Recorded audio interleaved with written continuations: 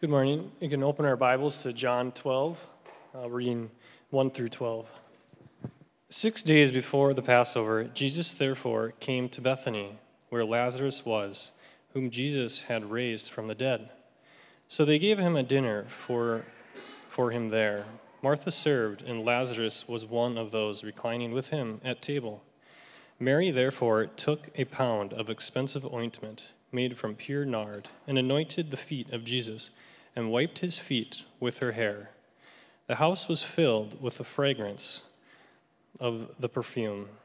But Judas Iscariot, one of his disciples, whom was about to betray him, said, "Why was this ointment not sold for 300 denarii and given to the poor?"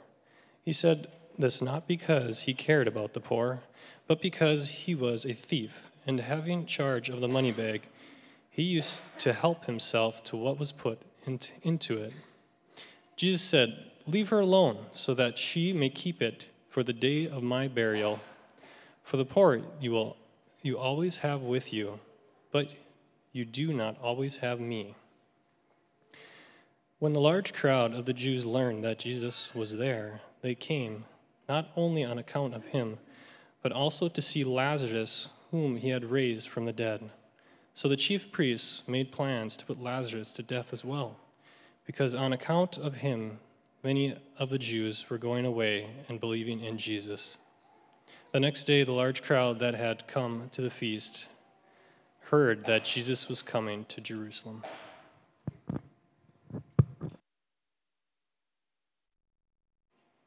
Thank you, Joel. My wife said, "It's really cold in here. Everybody's going to be awake for your sermon." And my heart sank. Let's pray together. Father, glorify your name today among the people of Grace City Church.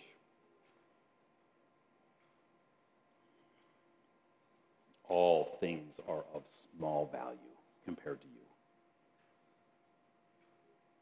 And so we want to see you lifted up and glorified in this room, in our singing, in the affections of our heart, in our actions, when we go home, what we love, what we say, and what we look forward to.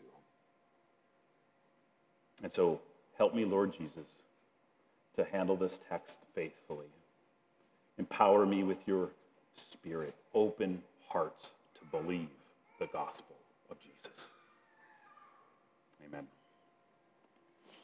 Well, last week we returned to our series on the book of John.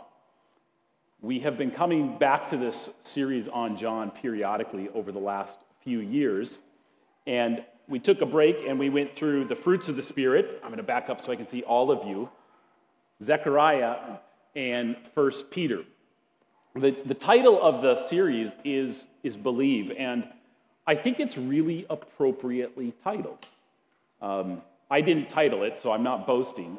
I'm assuming Pastor Jeremy entitled the sermon Believe. But I think it's really appropriately titled. It's a verb, actually.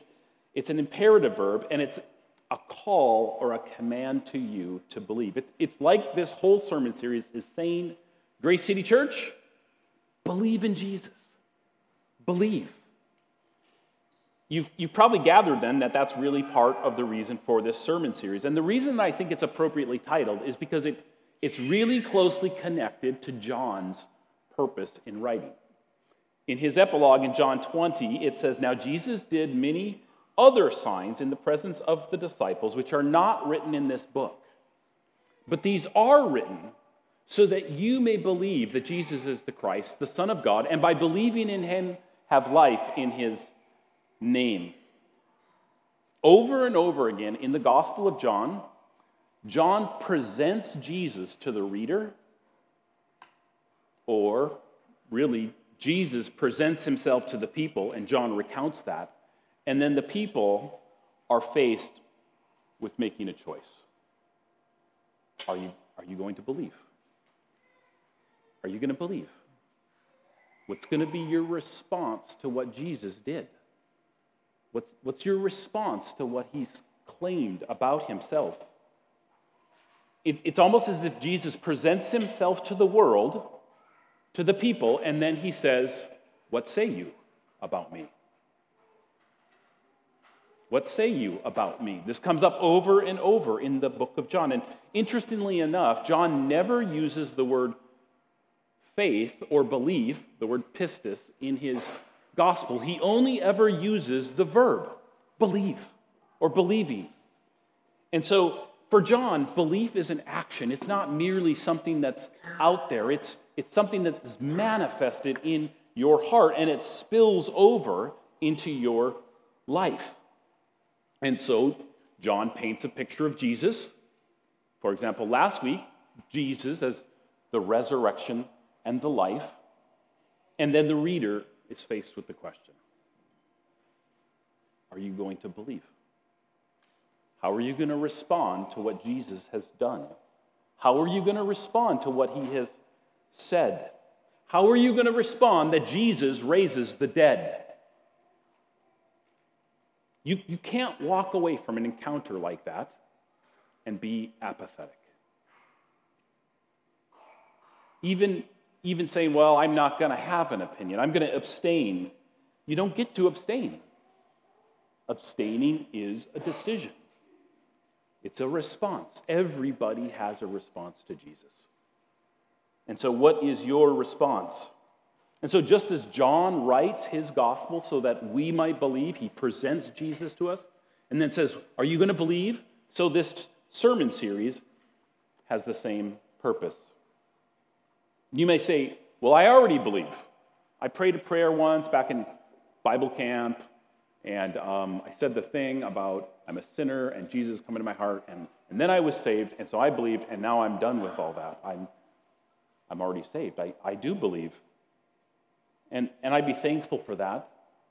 But that's not the type of belief that John has in mind. And so not only are we faced with the question of are you going to believe, but we're faced with the question, what does belief look like? What does belief look like? And this call to believe is for both unbelievers, people who aren't following Jesus, but it's a call to believe those who are following Jesus, exhorted to greater and greater trusting and hoping and affection in Jesus. This whole letter is a call to believe in Jesus in the right ways.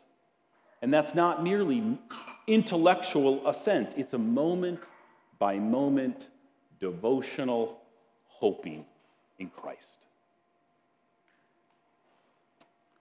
So we might ask, well, what does that mean and how does it come out? What does it mean to believe in Jesus and John? And there's really different types of belief, and I think it's important that we remember this. Not all belief is truly belief. Not all belief is really believing. Let me provide you with an example, okay? Kids, if you go to a restaurant and you see that they have crab on the menu, it's a spoiler. If it's spelt with a K, K-R-A-B, that's not crab. That's imitation crab. They make it look like crab. It kind of tastes like crab. They make it colored like crab. It's imitation crab. It's fake crab. It's made to look like crab, but it's really not. I actually looked it up. It's probably some sort of mashup fish called pollock, and then they shape it and color it. So maybe now you who did like imitation crab are going to be like, no, I'm going to pass on that now. It seems like crab, but it isn't.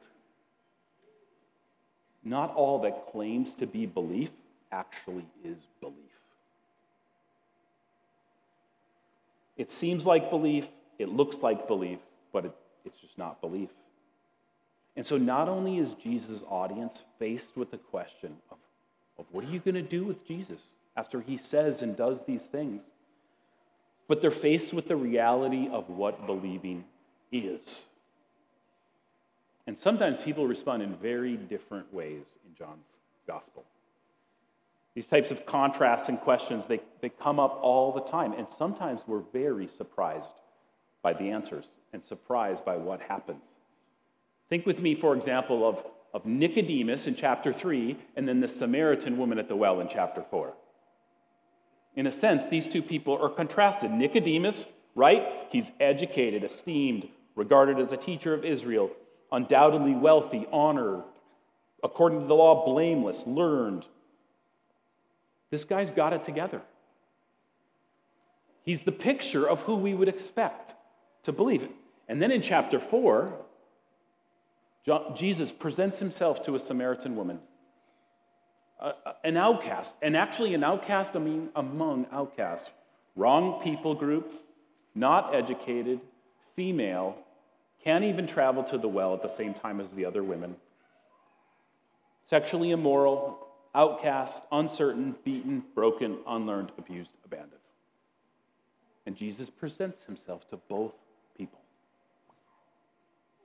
What are they going to believe about Jesus? In the case of the Samaritan woman, she goes away joyfully. Nicodemus, at the very least, seems uncertain, at least at that instance. And so Jesus presents himself to both, and each is faced with a decision. Grace City Church, you are faced with a decision. What will you do with Jesus? How will you respond to one who raises the dead? And what will your response look like? Will it be true belief, or will it be something more like imitation crab meat? Well, with that in mind, let's go to our text in John 12. Look with me at verse number 1. 6 days before the Passover, Jesus therefore came to Bethany, where Lazarus was, whom Jesus had raised from the dead. So they gave a dinner for him there. Martha served, and Lazarus was one of those reclining at the table. You may remember these people from last week. Lazarus, Mary, will come onto the scene in a moment, Jesus here, Martha. All of these people are mentioned in last week's text in chapter 11, in the story of the raising of Lazarus from the dead. And so this is really a continuation of that scene. So whatever thoughts you have in your mind from chapter 11, hold those in your mind now, because this is a continuation. Resurrection is on our brains, isn't it? Last week, Resurrection Sunday, we heard about the resurrection of Lazarus. Something tells me that Mary and Martha kind of had resurrection on the brain too. You know who really did? Probably Lazarus. Really thinking about resurrection. And so resurrection themes should be on our mind as we come into this text. Lazarus had just been raised from the dead, and then as a result of that, they give him a feast or a banquet. I get that from the words where it says, they gave a dinner for him there. They gave a dinner for Jesus there. If somebody gives a dinner for you, you probably think, well, I'm very important. I'm the special guest. That's what it means when somebody gives a dinner for you. And so they gave Jesus a special dinner. Now, typically, it would have been normal to sit at tables in Jewish meals. But here it says they were reclining at the table. And so it's a particularly noteful occasion here. This is like a banquet or a celebration. It's tipping us off to the fact that there's more going on here than just a normal meal. And of course, Lazarus is mentioned as the one whom Jesus has raised from the dead. And so all of this seems to imply that this is a special meal, a remembering meal, a celebrating meal, an overjoyed meal. You can imagine how emotional this event would be for these people. You think our Easter Sundays are special? A brother raised from the dead. Joyful is probably too shallow of a word. Last week when we did church, Resurrection Sunday, we came together, we celebrated, and then what happened? You probably went home, you gathered with your friends and family, and what did you do? You do what everybody does when they're happy. They eat. That's what is happening here. They're joyous, they're happy, they're celebrating. They're enjoying looking at the faces of the people who also experience that with them. Isn't that true? When you're in a group of people and something funny happens or something exciting happens or you're joyous, what do? You look and you see the joy on other people's faces It's almost as if you're seeing their joy makes your joy complete. I have to imagine that's part of what this scene probably looked like. Over and over again, they looked at one another, and their smiles. And then they looked at Lazarus, and they said, I just can't believe it. He's alive. He's alive.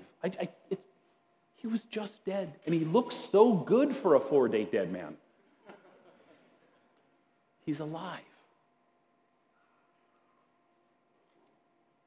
But then their eyes would come off of Lazarus, and they would land on Jesus. He's alive, but he did it. He did it. Jesus raises the dead. He speaks to the Father, and the Father listens to him. Can you imagine the joy? Imagine your joy if it was your father or your mother or your sister or brother whom Jesus had raised from the dead. I'm sure that we would barely be able to contain ourselves.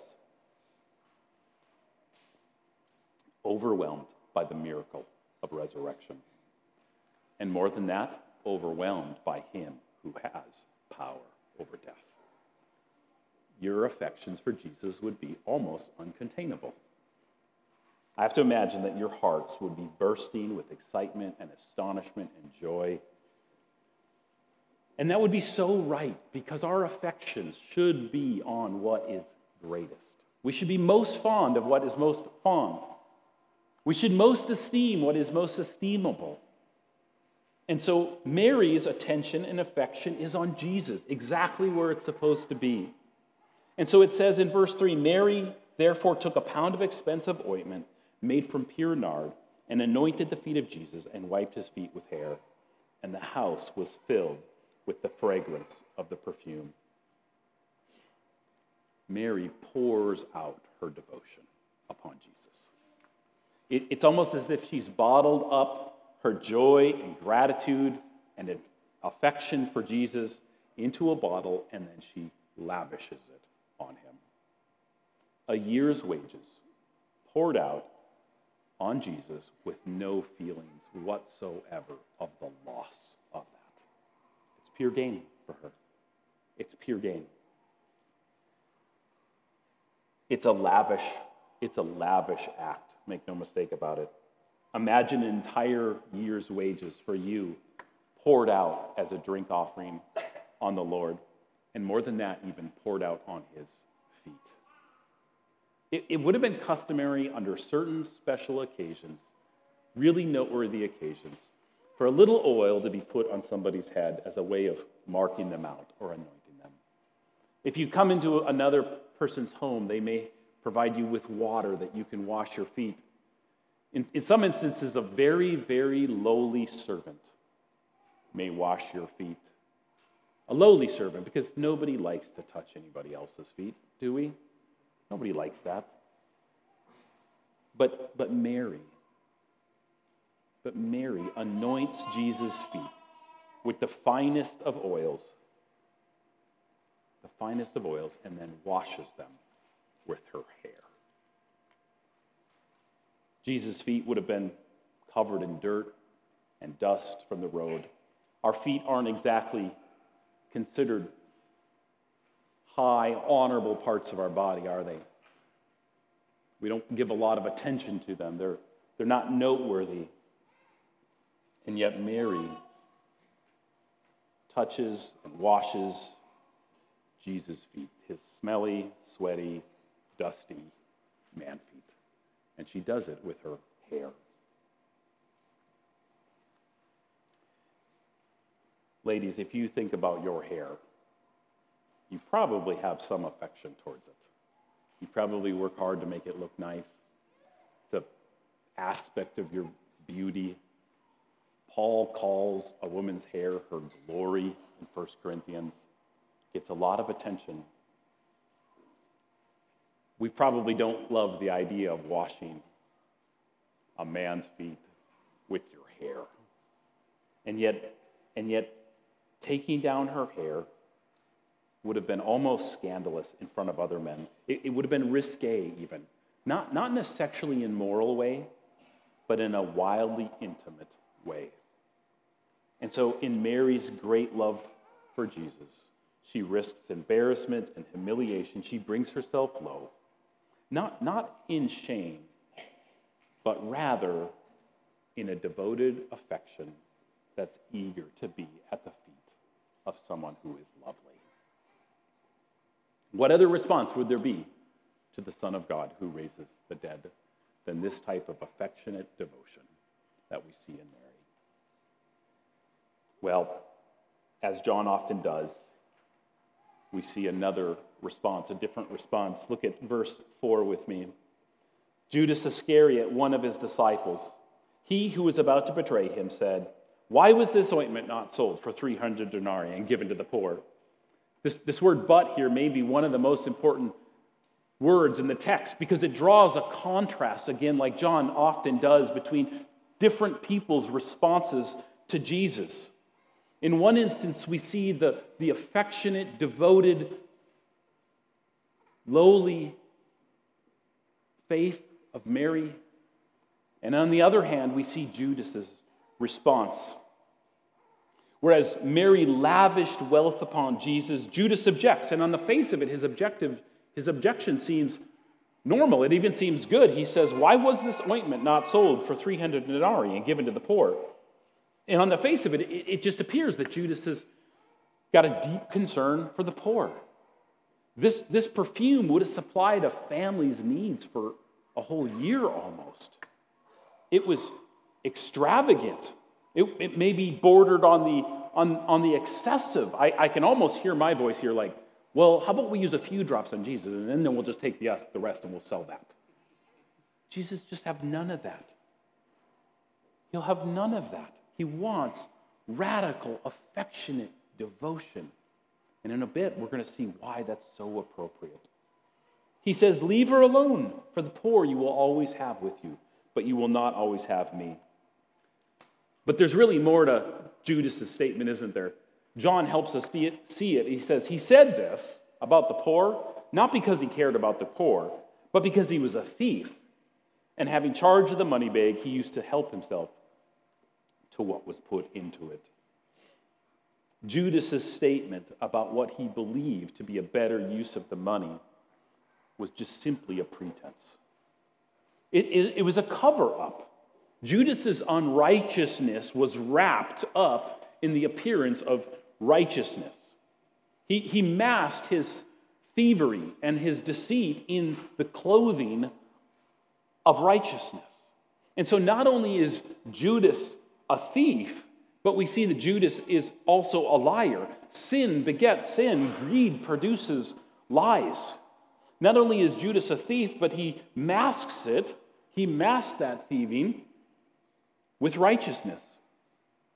If Jesus said, "Judas, yeah, you're right, take that money and sell it, or the perfume and sell it and give it to the poor," Judas would have been a thief not only from Jesus, but from the poor.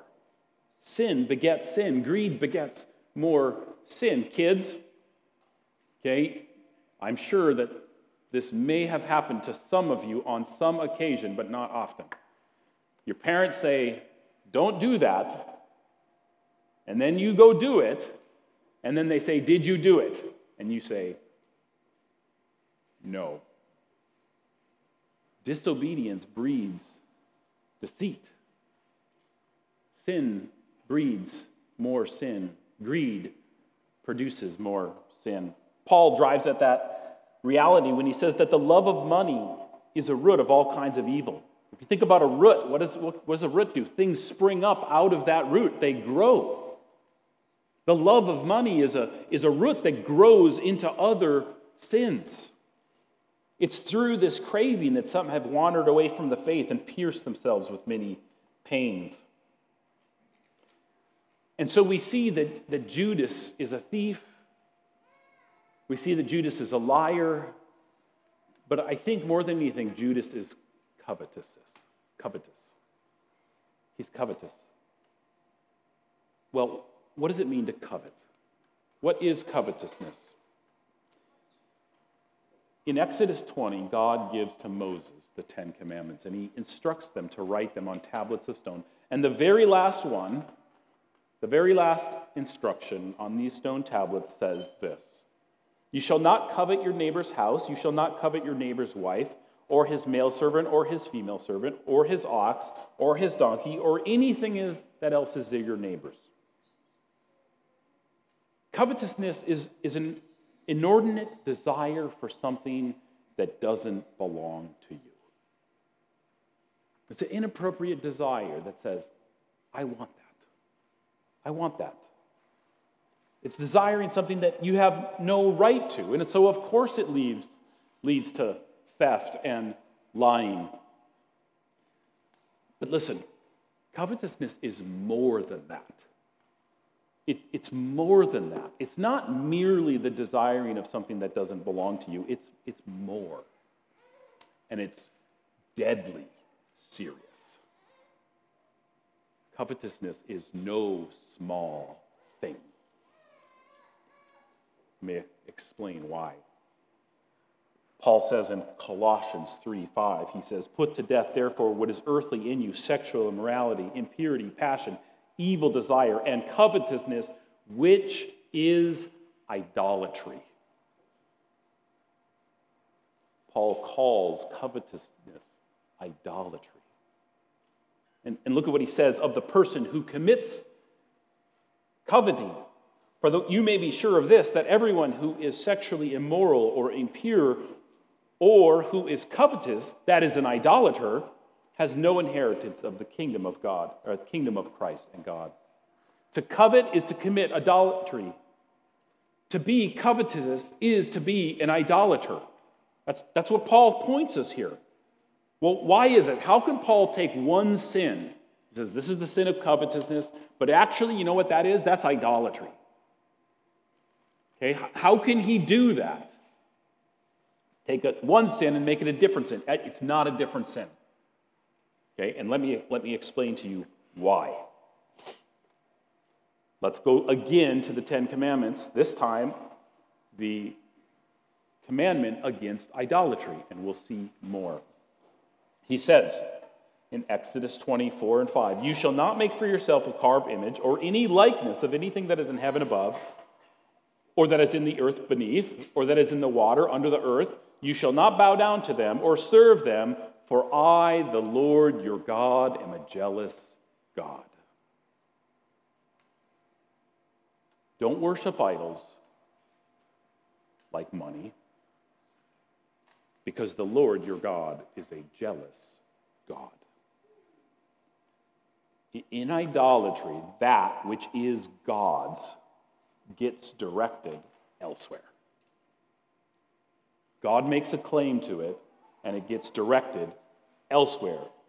Hence, God's jealousy is what is appealed to as the prohibition against it.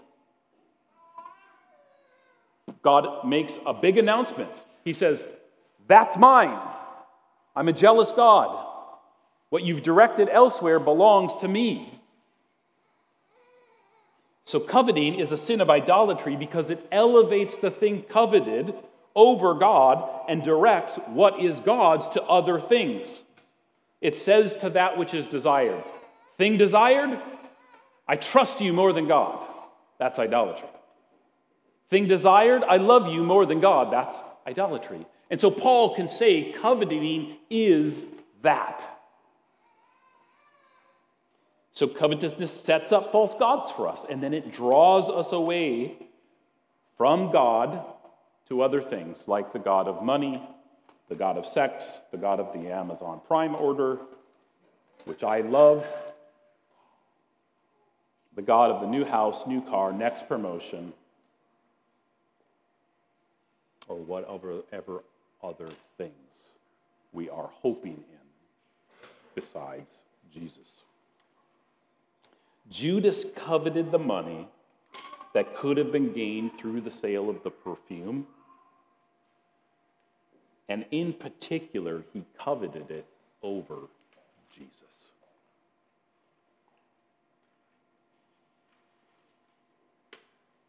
There's no innocent victim in coveting.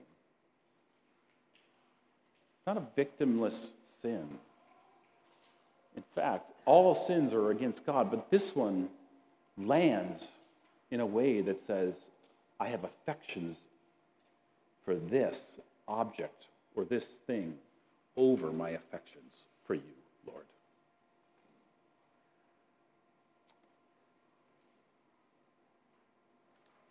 Isn't that what idolatry is? It's bowing down before an idol, paying homage, burning incense, sacrificing, in the hopes that you're going to get from that false god what you can only get from God. It's saying, I'll scratch your back, you scratch my back. I'm going to do this, and you do this for me. It's looking for security, for hope, for trust, belief in the God of your making. Idolatry is trusting something other than God. It's a matter of belief and trust and hope and refuge. I raised the dead, Judas.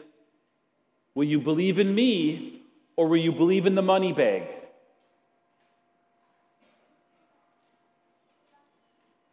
Psalm 52 says, see the man who would not make God his refuge, but trusted in the abundance of his riches and sought refuge in his own destruction.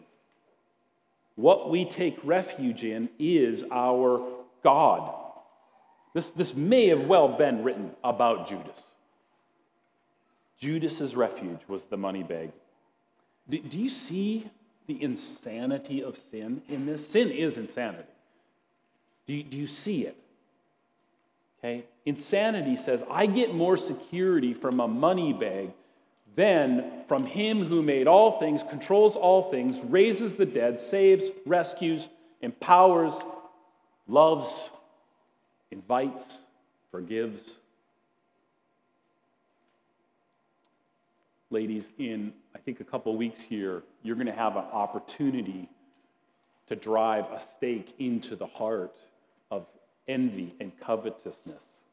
I think June 5th, I think, is the first meeting for the gals to study this book together with Michelle Holder. I'd encourage you to participate in that and mortify this sin. It's heartbreaking to think that at this point in Jesus' ministry, Judas has probably heard the parable of the sower and the four soils several times. We shouldn't think that Jesus only preached what's in the gospel one time, right? He's an itinerant preacher. He moved around. So Judas probably could have even recalled from memory the parable of the sower and the four soils. That parable tells the story really of four different types of people represented by these four soils. And the word of God, represented by the seed, is scattered across these four soils. And there's a response from each of these soils. And it's really telling us and showing us how different people might respond to the word of the gospel. And in the first soil, the seed lands upon the path. And as a result of that, it just never takes root. That's the person who maybe is here today, you hear the gospel, and you just never believe. You go home, and you're unaffected by the word of God. The second soil, or the second seed, or the soil, gets cast upon rocky ground. And that seed springs up quickly. They receive the word, and for a moment they believe. But soon the hardships of life, tribulation, suffering, choke it out, and it falls away. And it doesn't believe anymore. Think about 1 Peter, parenthesis here. 1 Peter, you think the book of 1 Peter and the emphasis on suffering is important? We don't want you to be second soilers. And then there's the third soil. The seed is cast on the ground and it falls among thorns. And it pops up and it seems to believe for a moment, and then it dies. belief dies. And Jesus says the cares of the world and the deceitfulness of riches choke it out. The deceitfulness of riches. Money makes promises to you it can't keep. And it's not isolated to just the rich. The poor have cares of this world. The poor believe the lies and the deceitfulness of riches. If you're rich and you've acquired the object of your affections, or you're poor and you haven't acquired the objects of your affections, the problem isn't whether or not you've obtained. The problem is the object of your affections. Money promised something to Judas it could never supply. And the only person who could supply what Judas needed was standing right in front of him. That stands in stark contrast to Mary. I imagine Mary gave no thought of the value of the perfume because she felt very acutely the value of Jesus. Judas, otherwise, felt very little of the value of Jesus, and so the money was very valuable. They're very different responses. But they have one significant thing in common, both Mary and Judas. They both saw a dead man raised to life.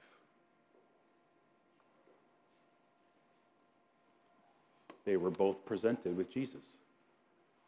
What say you, Judas? What say you, Mary? What say you, Grace City Church? Will you believe in Jesus? You believe in something. Will you believe in Jesus?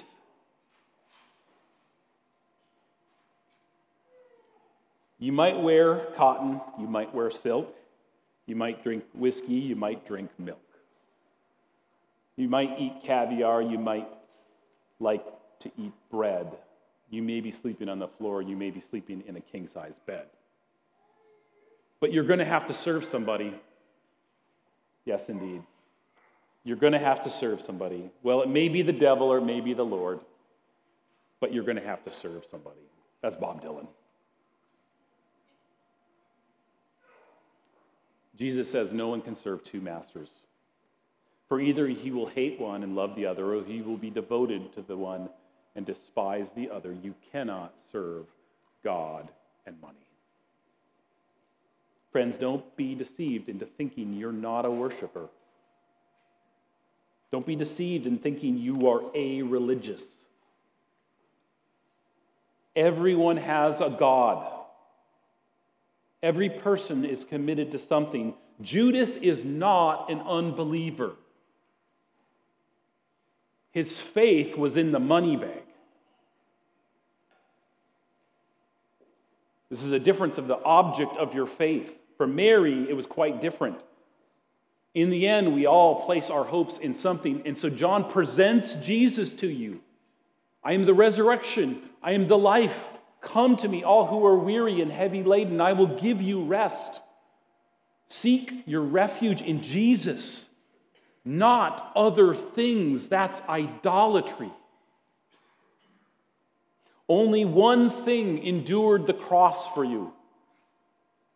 Laid his life down for the forgiveness of the sins of all of those who would trust in him, reconciling you to the Father, bringing you to God, making you white as snow, forgiving all of your sins, past, present, and future, empowering you with his Holy Spirit, purifying your affections, empowering you to serve. Only one person was resurrected from the dead and is at the right hand of the Father interceding for you. Only one person is recreating the heavens and the earth. An earth and a heavens where there'll be no more tears, no more sorrow, no more pain, no more death, no more sin. And so Jesus says, believe in me, come to me. And he makes promises. Like God will supply every need of yours. God will supply every need of yours according to his riches in Christ Jesus. And he exhorts you, keep your life free from the love of money and be content with what you have, not because what you have is enough. Be satisfied with what you got. He grounds his promise. He says, I will never leave you. I will never forsake you. God will be yours for in an eternity and can supply so much more than a small purse. And so come to him. Come to Jesus. Don't wait. He's valuable. Let's pray. Father in heaven, thank you for Jesus. Thank you for Mary. Thank you for the devotion that we see in her, her affectionate, passionate, humble devotion. Thank you for the example she is to us of one who cherishes you above wealth. May there be not a single Judas in this room. May every single person here be like that fourth soil that hears the gospel, believes, and produces fruit. And so, Holy Spirit, would you come over these people? Would you come over me? Would you cause us to trust in Jesus? We ask this in his beautiful name and for his glory. Amen.